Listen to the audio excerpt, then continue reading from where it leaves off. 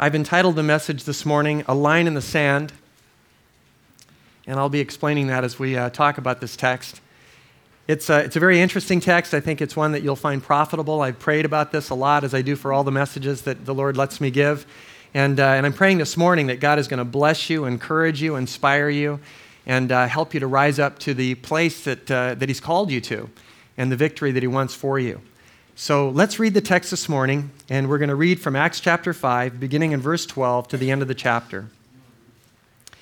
The apostles performed many miraculous signs and wonders among the people, and all the believers used to meet together in Solomon's colonnade.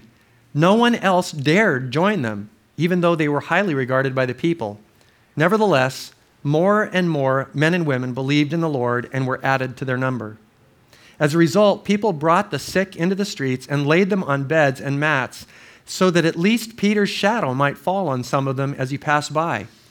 Crowds gathered also from the towns around Jerusalem, bringing their sick and those tormented by evil spirits, and all of them were healed. Then the high priest and all his associates, who were members of the party of the Sadducees, were filled with jealousy.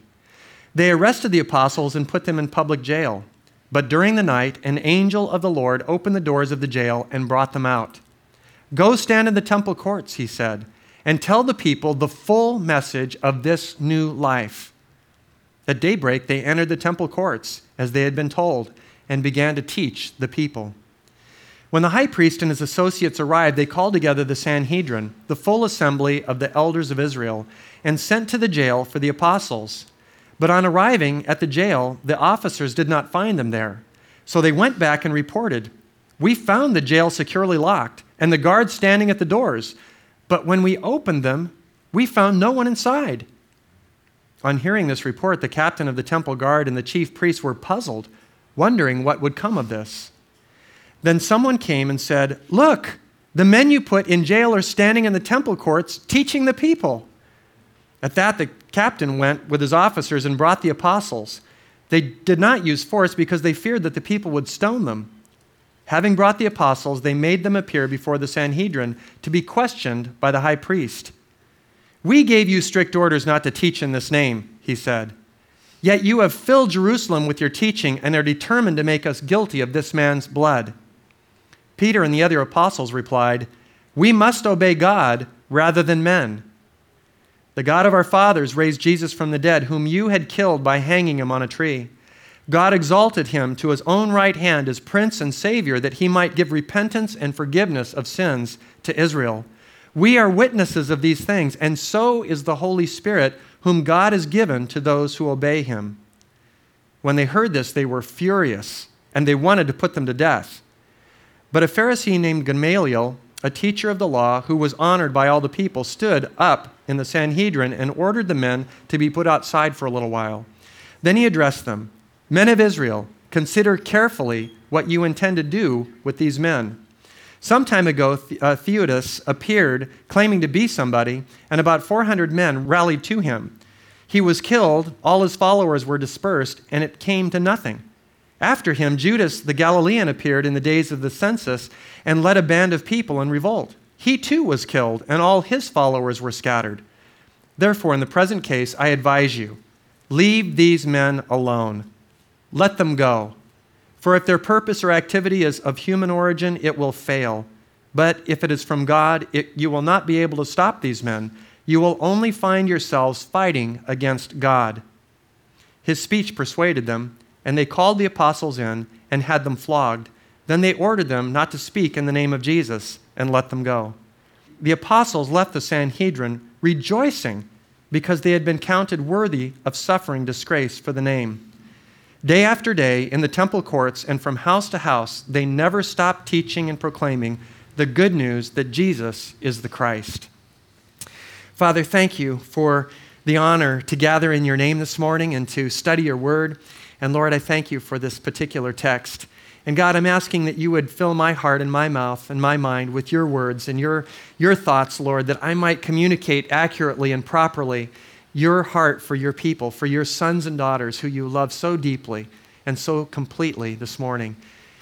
Father, I need your help. And God, we all need your help to be able to understand and comprehend. Holy Spirit, help us to by coming alongside and enlightening our minds and opening our eyes, that we might know more thoroughly what the Christian life is all about and the great love that you have for us.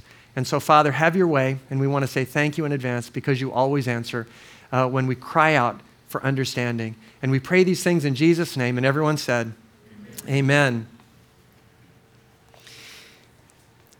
The first time that I heard this phrase, a line in the sand, was actually during the Gulf War when President Bush Sr. Came against Saddam Hussein. Do you remember his words? He was standing and basically saying, we're drawing a line in the sand. And in other words, it's a threat. It's a saber-rattling, really. And do you remember all the words of Saddam Hussein? You know, we're going to bathe the deserts of this area in the blood of Americans. You remember in all the hyperbole, all the very graphic terms that they would use to try to frighten each other. I remember at that time, I was thinking, wow, this is like, it's going to be like hell on earth. That's what Saddam Hussein was saying. And President Bush just calmly said, we've drawn a line in the sand. And we know what that means, don't we? It means if you cross this line in the sand, it's going to be at your own peril. And we don't really know what the origins of that phrase is. Some people think it went all the way back to Rome. Some people think that it has its origins in the 1800s in Europe. But nonetheless, this phrase, a line in the sand, I think is very appropriate for this text. And I want to introduce this text this morning briefly by talking about Satan's strategies. One of the things that Satan wants to do is to use psychological warfare. We've talked about this before. We know that he is basically a defanged enemy. He has been defeated by Christ on the cross, and yet he's very much like Saddam Hussein. And he tells us all these terrible, awful things that he's going to do to us if we cross a particular line in the sand. And so Satan regularly is trying to stir up fear in our hearts. It's a fear of what might happen to us if we follow Christ completely. It's a fear of what might happen if we devote ourselves to God, what might happen to our children or to our finances or to our marriages or whatever it might be. And Satan, I find, is regularly drawing a line in the sand and says, I would suggest that you not cross this line.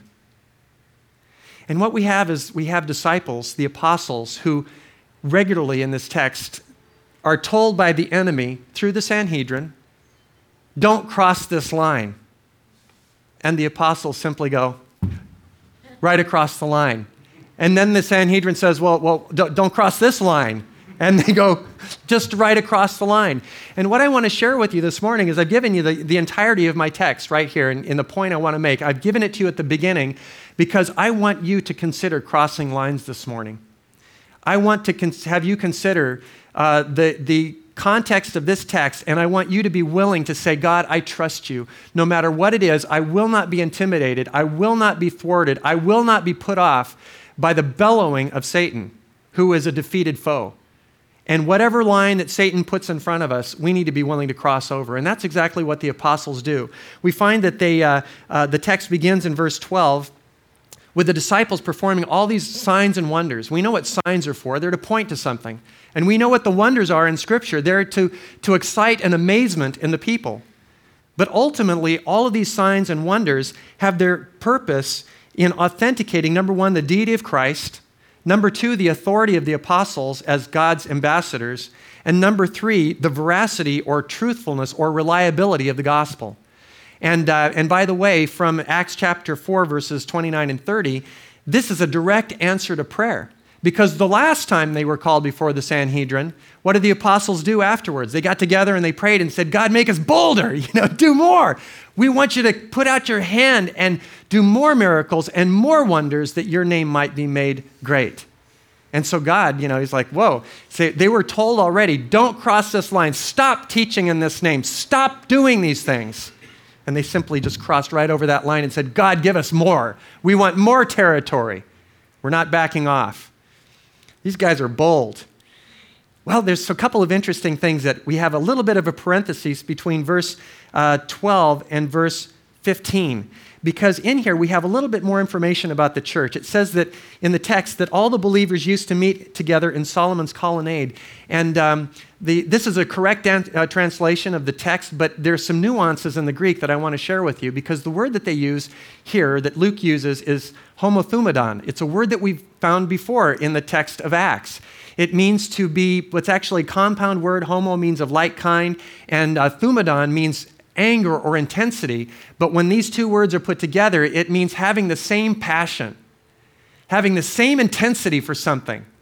And so we find that these believers have this intensity and passion for worship and gathering together in Solomon's colonnade. And it's very interesting, and I didn't discover this until this time. I've studied this text this time, but this particular word is used only 11 times in the New Testament, homothumadon, this passionate like-mindedness. Interestingly, of the 11 times, 10 of them are in the book of Acts because it's dealing with the church. The only other time it's mentioned is in the book of Romans, chapter 15, where Paul prays for the church and says, may God give you one heart, one mind to bring glory to God the Father through Jesus Christ. And so we have this word, this passionate like-mindedness that marked the church. And by the way, that's what's to mark the church today too. This passionate like-mindedness to bring glory to God. And so these believers were of one accord with the unity that actually Jesus prayed for in John 17:23, when he prayed to the Father and said, let them be brought to complete unity, interestingly, so that the world may know that you sent me. So just unity within the church is evangelistic.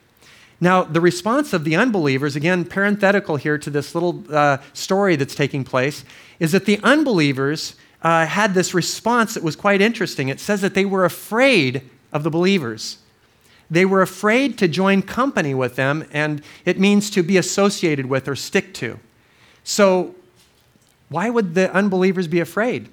Well, there were certain risks to being associated with this group of people. Remember Ananias and Sapphira? I mean, these were Christians who had compromised and lied to the Holy Spirit, and they were struck dead on the spot. We talked about this a couple of weeks ago. That would kind of thin the ranks of the carnal and compromising, wouldn't it?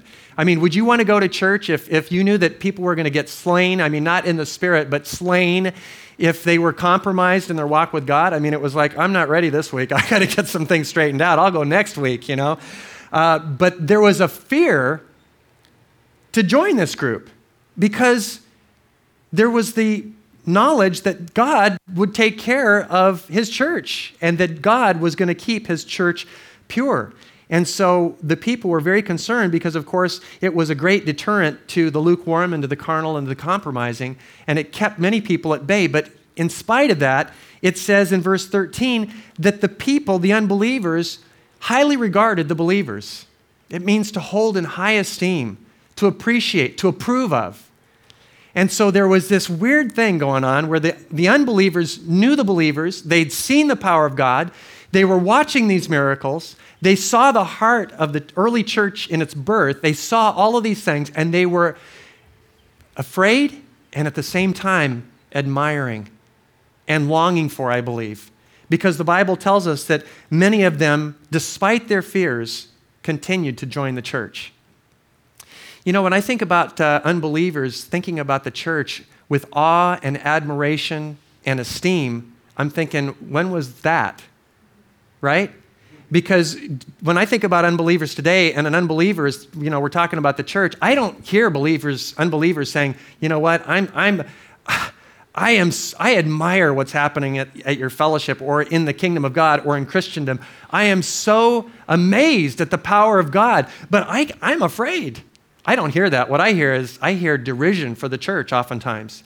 And the reason that it's really self-inflicted, the church, we've done it to ourselves by carnality and compromise and by self-absorption in our own lives. And so we have diminished this awe and reverence that people have for the work of God, but it was the mark of the early church. And I want to encourage us as a fellowship because I believe that God has called us. Well, I can't be responsible for other churches or what's going on anywhere else in the world or whatever. We have a responsibility to pray. But here we are. We're a family of believers that God has called together. And my encouragement to us is that if we live lives that are passionate and seeking God with like-mindedness, people are going to notice. And people are drawn to it. And so despite the fact that these unbelievers were afraid to join the believers, they were impressed by the believers. The fact is, as the Bible says, they still came in great numbers into the kingdom of God. Now, from our study in Acts so far, in chapter 2, verse 41, we found at the day of Pentecost that 3,000 people came to Christ. And then we find in Acts 4:4 that the total number of just men that had become believers in a span of just a few days was 5,000. And we talked about the approximating, if you include an equal number of women and maybe one child per family, you're talking about 15,000 people, possibly 20,000 people in a city whose population was about 40 to 50,000 people. So we're talking about the population of Jerusalem being converted in numbers somewhere between 1/3 to 1/2 of the entire population had turned to Christ.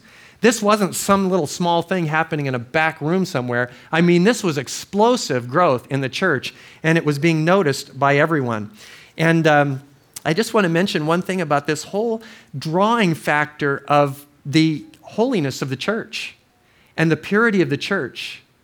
Listen to what Kay Arthur says. She is a well-known Bible scholar, Bible teacher. She's the one that has taught precept ministries. Many of the women probably in our church are familiar with her Bible studies. They're great. But she says this about this whole issue of carnality in the church. She says, if you do not plan to live the Christian life totally committed to knowing your God and to walking in obedience to Him, then don't begin. For this is what Christianity is all about. It is a change of citizenship, a change of government, a change of allegiance. If you have no intention of letting Christ rule your life, then forget Christianity. It's not for you. Isn't that something? How many of you have ever heard a message that was that pointed, that said, if you're not ready to give everything, don't even bother? What I hear more often than not is that what little are you willing to give? And God will meet you there. Aren't you? That's the message that's preached, isn't it? Whatever little smidgen of your life you're willing to give to God, He'll accept it, and He's willing to work with it.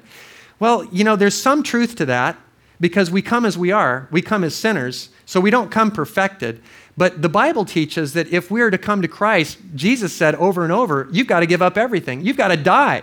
You've got to completely yield yourself to the lordship of God, and yet we've turned the gospel into, well, what are you willing to give? It's like a little negotiating thing. It's like, God wants everything. Okay, but what are you willing to offer? And then, I'll get this. No, okay, counteroffer. And then we get somewhere in the middle, and it's just like, by the time we get there, it's compromised Christianity. And then if the church is filled with people like that, then we've got a problem where the unbelieving community looks at the church, rather than with fear and awe and admiration and a desire to be a part of it, they look at it and say, I'm looking for something authentic, and I don't see it there. And so these believers are so genuine and like-minded in their passion for God that unbelievers are taking notice, and just by virtue of their like-mindedness and their passion for God, men and women are coming into the kingdom by the thousands. Well, now we're back to verse 15.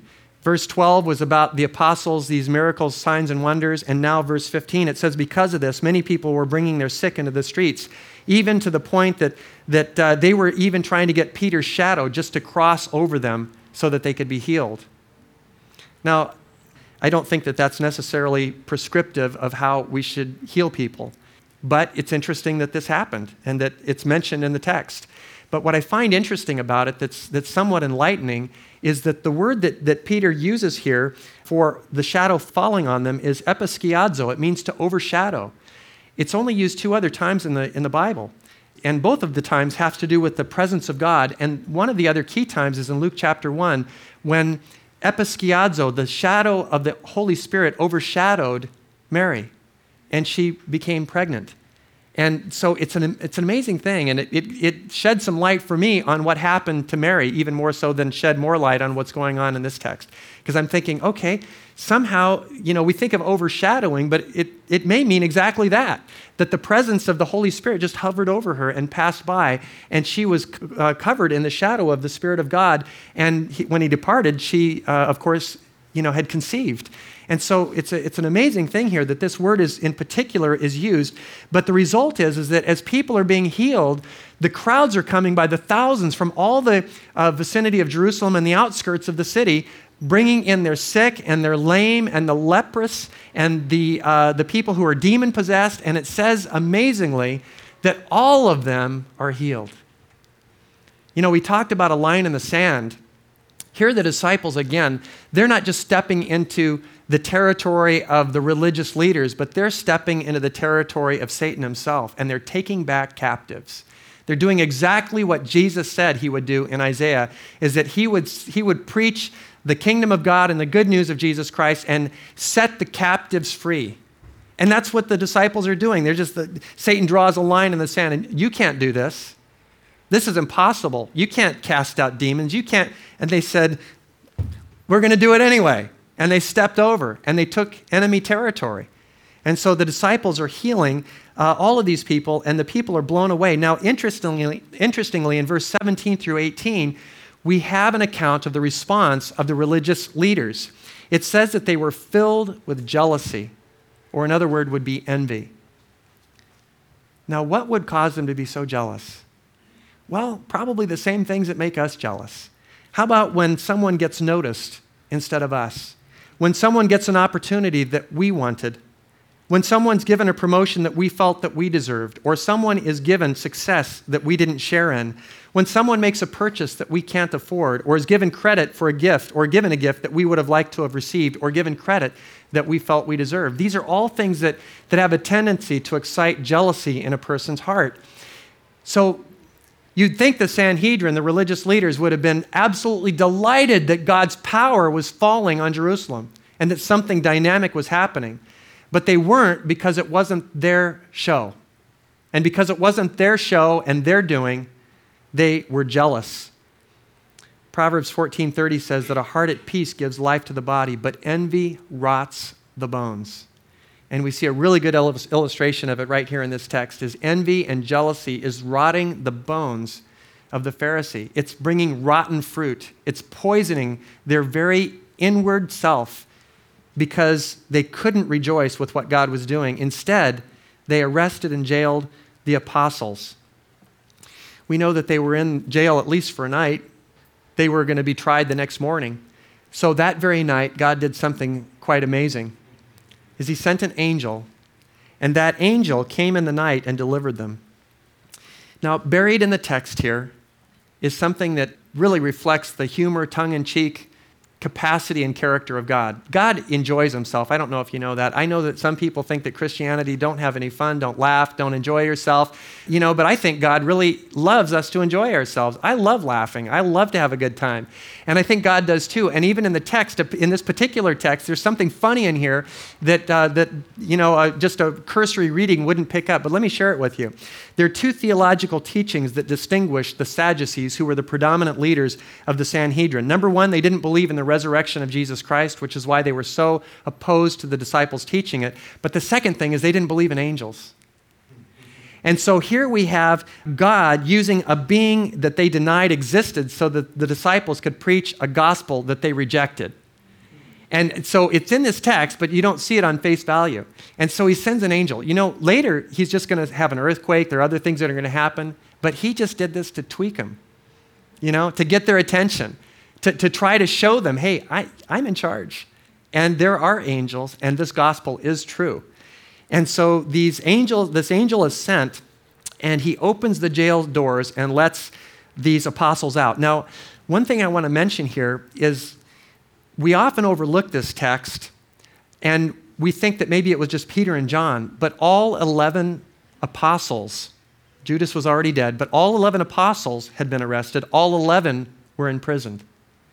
And this angel in the night comes and delivers them. We don't know exactly how, but obviously the doors were opened and they got out, but there was a blindness or an ignorance or something happened to the guards where they were unable to see what was going on, because they absolutely believed with all of their heart that those guys were still in jail when the captain came to get them the next morning, but they weren't there. And so this angel delivered them. And I just want to mention briefly something about angels, because they have a very strategic role even today in your life. The Bible tells us in Matthew 18:10 that angels are assigned to every believer. So you actually have angels that are watching over you and protecting you. Isn't that crazy? I mean, I just think about that. I'm like, wow, there's somewhere in here, but they're watching over me, watching over our kids. The second thing that we know about angels is that they minister to us and they serve us, Hebrews 1:14. They encamp around us and guard us, Psalm 34:7 and Psalm 91:11. And they fight for us, 2 Kings chapter 6, 15 through 17. And in this case, they delivered the disciples. I want to kind of stop here for a minute and talk about this whole deliverance, because there's an application for us. Because here are the 11 imprisoned, and they know they're going to be tried. They know they're being called in the second time. They know that there's going to be a death sentence on their head. And they're thinking, God, whatever you want. I'm sure they're saying, Lord, you can deliver us or we're going to be delivered by death. Either way, we win. But they have no idea what's going to happen. We read this text thinking, well, we already know the end of the story, but they didn't know the end of the story. And so they're there in jail, not knowing what's going to happen. And they're praying, and I believe the church, the 5,000, 15,000 people outside the church are fervently praying for God's deliverance. I share this with you because there are so many times in my own life where I'm thinking to myself, how is God going to get me out of this? Have you ever been like that? Some of you are today like that. You're thinking, I don't know what I'm going to do. I don't know how I'm going to be delivered. I don't know what could possibly happen to rescue me from this situation. And sometimes it's something we've done to ourselves. It might be an addiction. It might be bitterness or unforgiveness or a bad marriage. It might be all kinds of things. And you're thinking to yourself, there's just no way. I just can't see any human way of getting out from behind these bars that are in my life right now. Or it might be something that's outside of your control completely, like, for instance, a physical illness of some sort, or something spiritual happening in your life where there's just a dryness in your life and you can't figure out how to get out from behind the bars of just a dry time in your spiritual life. What I want to share with you is that God's power to deliver is uninhibited by anything that the enemy can do. This is the wonderful thing about God. Satan just keeps drawing lines, and he just gets delight of, stepping over the line himself or sending his sons and daughters over that line. So you may have something happening in your life, but I want to encourage you, if you will cry out to God, God has the power to deliver. Whatever it is that you're facing, whatever challenges that you've got that seem impossible, it seems like you got a death sentence in your life, that everything's going bad, what I can tell you is that that's the situation the disciples were in. And it is so easy for God to deliver because, of course, nothing is impossible with God. But once the disciples were delivered, the apostles were delivered, the angel instructs them very carefully, and he says, I want you to go stand in the temple, and I want you to tell the full message of this new life. I love the way that he puts that. Tell the full message. Don't adapt it. Don't take out the part about the angel delivering you for fear that the Sadducees are going to get bent out of shape. Don't leave anything out. I want the full message, and I want you to tell it in the temple courts, and I want you to talk about new life. And that's exactly what the Christian life is. It's a new life.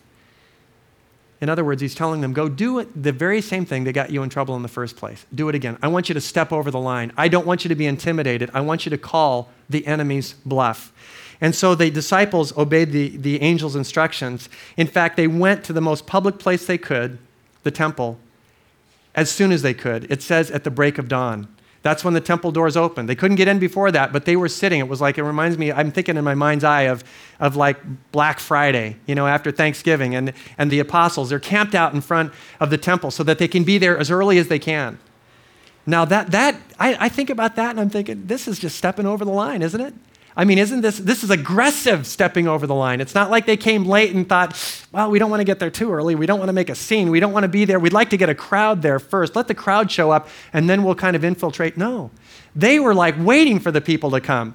They stepped over the line aggressively and boldly, and they called the bluff of the Sanhedrin and ultimately the bluff of the enemy, obeying the instructions of God through this angel. There's a great quote by Thomas à Kempis who said that instant obedience is the only kind of obedience there is. Delayed obedience is disobedience. So this is exactly what the disciples did, is that they simply immediately obeyed God. It reminds me of Psalm 119:32, a favorite verse of mine. It says, I run in the path of your commands, for you have set my heart free. So here are these apostles set free by God, and now they're running in the path of his commands. And by the way, if you've been forgiven of your sins, if you've received Christ, you have been set free. And the normal response, the proper response, the biblical response for those of us that have been set free is to run, not to drag our feet, not to dig our heels in, not to come kicking and screaming into obedience, but to run in the path of God's commands. And that's what the apostles did. Well, we get back to the Sanhedrin, who don't even know that the apostles are preaching at all. They think they're still in prison. In verse 22 through 28, we find that the Sanhedrin had gathered together, intending to try the apostles for this crime of preaching the gospel, and they discovered that they were missing. So imagine the Sanhedrin, it's made up of 120 spiritual leaders of Israel. And they gather, they've got their long flowing robes, they're very indignant, they're very hypocritical, they're very powerful people, and they're not used to being jerked around. They're not used to not having their way. And all of a sudden, they are informed by the temple guard that these guys have completely vaporized. They've just disappeared. The guards are still standing outside. We don't know what happened to them. And while the guard was communicating this, he says, by the way, they're not only not there, but they're back in the temple preaching again. Is this over the line? Are you following me? Do you see how humorous this is in the text? How God just keeps having them step over and violate this line over and over and over? You know, I'm thinking about this, and I'm thinking how often we've been intimidated by Satan. And we're like, well, he said not to step over that line, so, well, no reason to get him upset, right? And yet the disciples, the apostles, under the guidance of the Holy Spirit and the instruction of God the Father through this angel, just keep violating that line and violating that line and violating that line. Well, it's going to get worse or better, depending on your view. They brought them before the Sanhedrin again, and they said, we gave you orders. This is the high priest talking. We gave you orders not to teach in this name, and now you have filled Jerusalem with this teaching. And I think, what better testimony than to have your enemy proclaim your effectiveness in carrying out the commission that Jesus Christ gave in Matthew 28, 19, and 20. Do you remember what he said in Acts 1:8? He said, you will be my witnesses in Jerusalem and Judea and Samaria and to the uttermost parts of the earth. And in a few short days, weeks, whatever it was, they had already completed the first segment of this mission. By confession of the high priest's mouth, they had already filled Jerusalem with the teaching of Jesus Christ. And then he said, you've also determined to make us guilty of this man's blood. Well, they were guilty. They had had a very significant role in the crucifixion of Christ, and Peter has pulled no punches. Listen to these line-stepping violations that Peter he commits over and over and over against the lines that the Pharisees and the Sadducees draw in the sand. In Acts 2:23, he says, you put him to death by nailing him on the cross. Acts 2:36, you crucified him. Acts 3:15, you killed the author of life. Acts 4:10, you crucified the Savior. Wow. That doesn't sound very intimidated to me, does it to you? I mean, he's just romping on these guys. Well, we know that from the confession of the Sanhedrin's own mouth in Matthew 27, when Pilate had misgivings about putting Jesus to death, they said, let us be responsible. His blood be upon us and on our children. And so they were guilty. They were guilty. Well, the apostles' response at all of these threats and these lines in the sand that were being drawn by the Sanhedrin repeatedly is that they again proclaimed their loyalty to God. The Sanhedrin said, you have violated our wishes. We have told you what we want you to do and what we don't want you to do. You have stepped over it, and we want you to stop.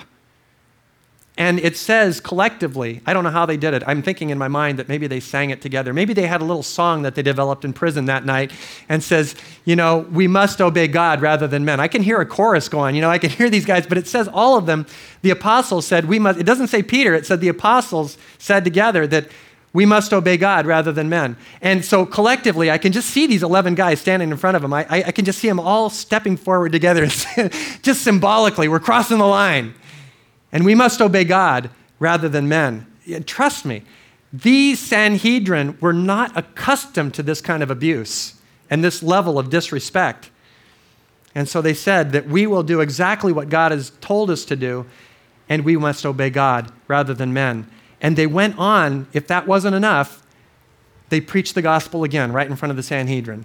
I mean, this is just like, this isn't stepping over the line, this is marching forward. Are you following me? These guys have, stepping over the line maybe happens once or twice, but when you step over the line over and over and over, that looks like marching to me, doesn't it to you? These guys aren't just stepping forward, they're marching forward with the gospel. And so Peter preaches the gospel again to the Sanhedrin. And it says in verse 33 that the Sanhedrin and the Sadducees, they were furious. And they wanted to put him to death on the spot. They wanted to kill him right then. It was like, that's it. The word that Dr. Luke uses, it means to cut to the heart. And in its literal form, it means to saw in half. That's what furious means. Their hearts were sawn in half by this message. Isn't that what the Bible says in Hebrews 4:12 happens with the Word of God? It's living and active and powerful, and it cuts and it divides even to the innermost part of a man or a woman's heart. And it exposes the thoughts and intents or attitudes of the heart. And so here they're preaching the gospel. They're not just timidly kind of crossing the line and seeing what's out there. They are marching forward. And the Sanhedrin is just blown away. They don't even know what to say. But they're just furious. They have been cut to the heart. The thing is that that's what the gospel does. It's meant to cut to the heart. It's meant to expose. It's meant to convict. And whenever a person hears the gospel, they've got one of two choices.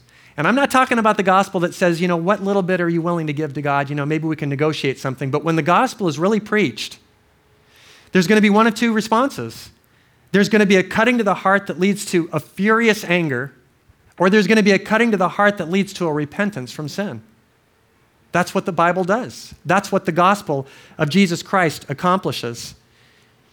Well, they were ready to kill these apostles, but a man named Gamaliel stood up.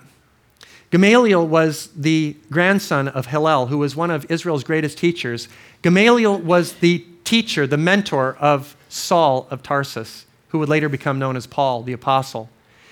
Gamaliel was honored by all the people. He was a man that had respect within the Sanhedrin. But here we find a Pharisee, or a Sadducee in this case, stepping over the line as well, because he had 119 guys that were furious, that were out of control, that wanted to kill. And he steps up and says, wait a second, I think you're doing the wrong thing. I think we're about to make a tragic mistake. And it wasn't because he was a believer. We have no evidence that Gamaliel ever came to Christ.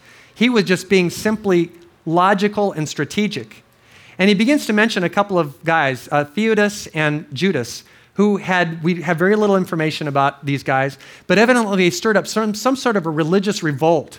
And Gamaliel's whole contention is simply, if you kill these guys, you're creating martyrs, and this thing is just never going to die. But if you let these guys alone, and this is of human origin, in other words, these guys are just kind of, wanting to be somebody, it's going to die. And then everybody's going to watch these guys fade off into oblivion, and we'll all just kind of remember it as a silly experience that we all saw and some were a part of. And the same thing with Gamaliel. He said, my counsel to you is leave these men alone. In fact, I would let them go and let this thing burn out of its own weight. But he said, however, if this is from God, you may find yourself fighting and opposing God himself. As I thought about this, I thought, wow, this has got some real clear application for me, for us as Christians. And it's simply this, is God has laid out in his word what kind of men and women he wants us to be. He's told us how we can follow him. He's given us clear instruction on how he wants us to conduct our lives, how he wants us to live, the things that he wants us to be passionate about, the things that he wants us to give ourselves to. And if you're like me, there have been times in my life where I've said, well, I really like that and I like that, but I'm not going on that one. I'm not ready to do that. I've got this kind of a compromise negotiating style with God sometimes where I'm trying to work things out based on what I want. And when I'm doing that, I'm not thinking this way, but I'm actually opposing God.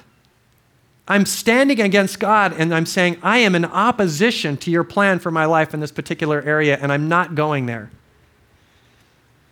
It's interesting that the enemy lays out these lines in the sand all the time. We see it, trying to discourage us from moving forward. But God also lays lines in the sand. And he says, come across. Take the step. We find that in Joshua, when Joshua was talking to the people of Israel, and he said, I don't know what you want to do, but you need to make a decision who you want to serve. As for me and my house, we're going to serve the Lord. And he essentially drew a line in the sand, and he says, those of you that want to serve the Lord, cross over. And I think God is drawing a line in the sand today too. And he's saying, I want you to come over the line. I want you to cross over the line. And when I dig in my heels, and I'm only willing to obey God in certain areas, the ones that I agree with, the ones that come naturally or more easily to me, and not in those areas that are so difficult that they almost feel physical, they're so painful to approach. When I'm not willing to do that, I could find myself actually opposing God. So I'm just thinking to myself, hey, I just kind of want to preserve my situation and do what I'm doing, and I don't want to get things ruffled too much here. And so I'm not opposing God, I'm just kind of not ready to obey. But when we're not ready to obey, we're actually in opposition to God. And so Gamaliel, who's not even a believer, has the wisdom to say, let's not find ourselves in that position. And that's what I would encourage us today too. Let's not find ourselves in any area of our life opposing God. Boy, that's just something you don't want to do. You don't want to find yourself in opposition to the purposes of God for two reasons. One is that God's plan for you is so wonderful and so incredible that you don't want to miss out on it. But secondly, God has a way of getting people's attention. I was talking to a brother, a few days ago, and I said, how are you doing? And he says, well, I'm struggling. And I said, wow. I said, because we've talked about it, and I pray for him about the things that he struggles with. And he says, I guess it's going to take something really bad to happen before I'll turn around. And I told him right there on the spot, I said, are you serious? Why would you do that? If you know that's going to come, because God does get our attention. He allows things to come into our lives to kind of knock us on the head when we oppose him. God will not allow you indefinitely to oppose him without his effort to try to bring around a transformation in you. And so he is going to knock. And at first it's a little knock, and then it's a knock, and then it's a thump, and then it's a whack, and it goes on from there. God has a way of getting our attention. And so for two reasons, we don't want to oppose God. Number one, because we're missing out on so much, on the power, on the miraculous capacity of God to turn our simple little lives into something miraculous and vibrant and wonderful. And also because why would we want to expose ourselves to the discipline of the Lord unnecessarily when we already know that he's going to get us there anyway? Why not just release ourselves? Let's cross the line that the Lord lays out when he says, anyone that follows me has to be willing to follow with all of his heart, to die to self, to give up everything. No one who is unwilling to give up everything can't be my disciple. And so Jesus lays these lines in the sand all the time to define what a true Christian is. And it's someone that gives himself thoroughly and completely to the work of God. Well, fortunately, in the text, these guys were persuaded by Gamaliel's speech, and they had the disciples or the apostles flogged. Now, we go over this text, and I've read this many times, and I have kind of skipped by this section that these guys were flogged. But the word that's used is the same word that's used when Jesus was flogged. It's the same word that was used when Paul was flogged. Jewish history tells us exactly what this involves. A person would have two poles on one side or the other. Their arms would be pulled out, leather thongs tying their arms. Their shirt would be removed. Big burly guy with a whip would come out, and he would strike this person repeatedly. In fact, if they didn't strike with their full might, we're not talking about whack, whack, whack, whack. We're talking about whack. And the guy kind of recovers a little bit, and then whack. We're talking about determined effort, because if that person doing the flogging didn't give what others watching perceived to be his full effort, he would be flogged. 1/3 of those floggings would take place on the front side of the person's chest, and the last 2/3 were on the back. Now, this is mentioned so briefly, but the reality is that I can't imagine that the Sanhedrin, knowing that they're trying to intimidate, wouldn't have lined up all 11 and let them watch one by one as each of them were flogged publicly. These guys are flogged. Flogging rips skin. It leaves welts. It creates blood. In fact, the reason that they went with 39 stripes or 39 floggings was because they believed 40 would kill. So we have to put this all in perspective of what these apostles went through. They didn't just get released and sent off on their way, and it was like, look at God delivered us again. These guys were a bloody pulp, a bloody mess. They were one stripe from within death, and they all survived. And this is the amazing thing. They left the Sanhedrin rejoicing. Verse 41. Because they had been counted worthy to suffer for the name of Christ. It means that they were deemed worthy. They found it a great privilege that God, out of all the people on the face of the earth, this is what it means in the Greek, out of all the people on the face of the earth, these guys had been specially selected for the honor of suffering for Jesus' name. That was their attitude. Why would they rejoice? Well, there's some other reasons as well. Number one, it's commendable before God. 1 Peter chapter 2, verse 20.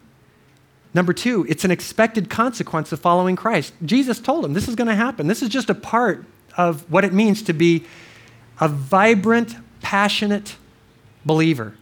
Number three, it produces great joy both now and in the future. 1 Peter 4:13. It's evidence that the Spirit of glory and of God rests on a person. 1 Peter 4:13. It results in the blessing of God. Mark 5:11. It puts you in the company of the prophets. Mark 5:12. And it results in an exceeding great reward in heaven. Mark 5:12. So these disciples had a perspective that, man, we can't lose. To step over the line repeatedly. These guys, like I said, aren't just stepping over, they're marching. They are now in a cadence. And they marched right through the gauntlet of flogging, and they came right out the other side by the power of God. They had no idea whether they'd come out at all, but they came out, and they came out rejoicing. And I love the last verse, verse 42. Day after day, they never stopped preaching, teaching, proclaiming the good news of Jesus Christ. And they did it in the temple courts, which is the only place so far that we have them preaching. But they step over the line again, because now it says they go house to house as well. So they are just infiltrating this entire city. They are a movement. They are a regiment of men and women who are forcefully advancing the kingdom of God. I don't know about you. Maybe this is a guy thing, but I get inspired by this. I know women aren't really too inspired by military feats of heroism or anything like that, but as a guy, I'm like, I want to march. I want to move forward. I want to advance the kingdom of God. I don't want to timidly put my toe out where there's a line drawn in the sand by the enemy. And when there is one drawn by Christ, I want to go right over the top of it into his arms. I want to trust him. I want to live a miraculous life. I want to live in the dimension of the power of God. I don't want to be a bored Christian. I don't want to simply, step out and walk out my life. I want to march and advance the purposes of God. I want it to happen in my own life. And I've got so much that God needs to do in me. I'm aware of that. You guys know even more than I do that I need that. But I know that there's a need for me to keep marching forward. I need to march against the bellowing of the enemy when he draws a line in the sand and says, you can't do that. You're not good enough to experience that. You'll never have that. That's not going to happen. Forget it. And I've got all these things. Some of you have things that happened when you were in 2nd and 3rd and 4th grade and 6th grade. People said things to you that still dominate your life. And every time you come up to a situation that's similar, you step back in fear because the enemy drew a line in the sand so many years ago that you're still afraid to cross. And what I want to encourage you is when it comes to the enemy, I'm encouraging you this morning. Step over the line. Call his bluff. He's powerless ultimately before God. And God will protect you. God will watch over you. Step over the line. And then when it comes to Christ, I believe even in the church today, because the church is so compromised, and when I say the church, I mean the church at large, the church in general, is so compromised, so carnal. They've negotiated to the point that unbelievers don't even respect the church. They have no respect for the church, and probably rightly so. And I want to encourage you to step over into what God calls genuine discipleship. A life devoted to him, a life of repentance, a life of passion, a life of absolute immediate obedience, a life that brings glory and honor to God the Father. That is what God is desiring for us, and that is where the abundant life is found. A Christian will never experience it if they're in the wasteland of negotiation with God. So if you want to experience the abundant life, God is inviting you, and he's saying, just step over the line. Yield yourself completely to me. You know what that line is. Things that need to be done, things that need to be taken care of, things that you have failed to walk in. God says, today, Make a decision and step over the line. Father, we thank you for this time in the Word. And I thank you for this text. It's inspiring to me to see these guys not be intimidated, not be put off by the most powerful gathering of men in their culture on the planet. And they weren't disrespectful, but they weren't intimidated either. They taught the truth. They preached the gospel. They acknowledged your existence. And they testified that Jesus was the Christ, the Messiah, the promised one who came to forgive sins through his death on the cross. I pray for us today, because I believe most of us here are believers, God, that you would give us a heart to call Satan's bluff in those areas that we've been intimidated for years, afraid, well, we can't speak, we can't witness, we can't teach a Bible study, we can't do this, we can't do that. God, I pray that you would remove any sense of intimidation and that we would boldly go where we've not gone before. And I pray as well that, Jesus, as you invite us today into greater intimacy and greater devotion and that like-minded passion, that homothumadon of the New Testament church, that our heart would not only leap at the chance, but we would run in the path of your commands this morning, that we might enjoy the full benefit of all that you have planned for us. God, so much that you have waiting for us. And you're inviting us across and saying, come in, not just into the kingdom, but step in to the abundant life that I've planned for you. God, give us hearts that respond that way this morning. And we pray it in Jesus' name. Amen.